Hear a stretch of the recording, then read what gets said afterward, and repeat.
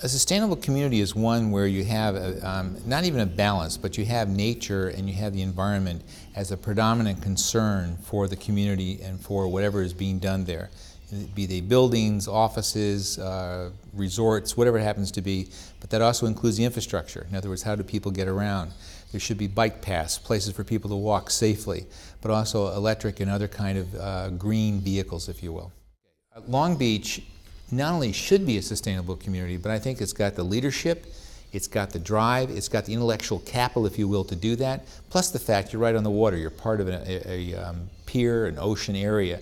But there are things that have to be done here, and some of them are symbolic, but others are very important.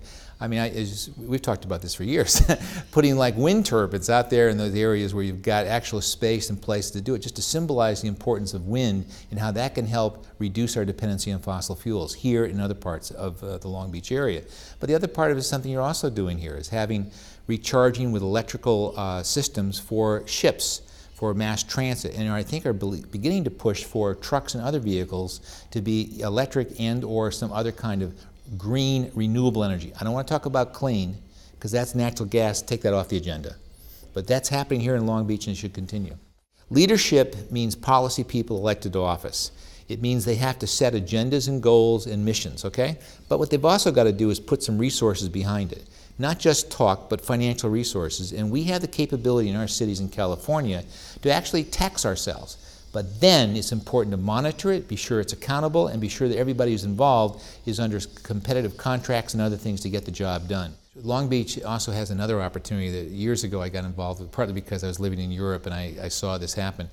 In other words, looking at our oceans, and this is something you and I have discussed over the years, as a place that, if you will, where you can actually think of it as a water freeway, in the sense of having fast ships that are using clean and green energy to get people from here to Oakland, to Seattle, to Portland, and back down, if you want to Mexico, and cargo and other things. Now, there's one of the things we're missing in our world today is taking advantage of and mindful of the damage that could be caused to the ocean.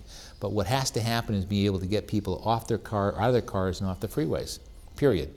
I think to reconnect our communities with nature is almost like looking at the front page of the papers today. What did we do? And I say we, because we're all responsible for this in the Gulf of Mexico, off of Louisiana, near New Orleans. What we did is allowed for the drilling of oil and gas in the water, knowing full well, and I'm telling you, those companies that are doing it knew this was going to happen. There could be an accident, and with that accident, there's going to be incredible spills. Now, we don't even know the upshot of what's going to happen, the end result of the current spill that's going on. But that's one of the things we have to do. We have to protect our nature by taking action today, and those of us who are informed, those of us who are scientists, those of us who know about public policy, have to stand up and resist that, and we've got to take the leadership in that role, because the general public doesn't get the information, or they get advertisements and bombarded with press releases and other things that's misinformation. Those of us who know have got to stop that. And that's just one example. There's other examples with coal, there's other examples with other things as well. The way we get to a sustainable future is not by drilling for more oil and gas off of anybody's coastline. That's got to stop.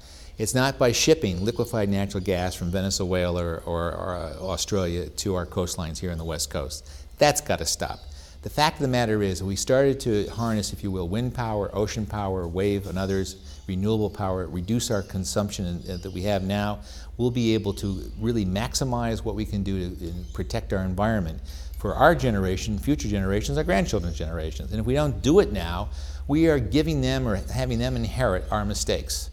Let's take a look at the aquarium and look at the things that have happened here. You're a platinum level LEED building. That's incredibly important. And you're taking the leadership here in Long Beach and in fact in California. You have another building that will soon be in the same category, and you have plans now to put solar panels to cover your parking lots, taking advantage of the shade for the cars that are there, plus gathering the sunshine that's coming through the day, usually not every day but most days of the year. So you're really a leader, and I want you to, hopefully you'll continue that effort. It's been fantastic watching it over these years.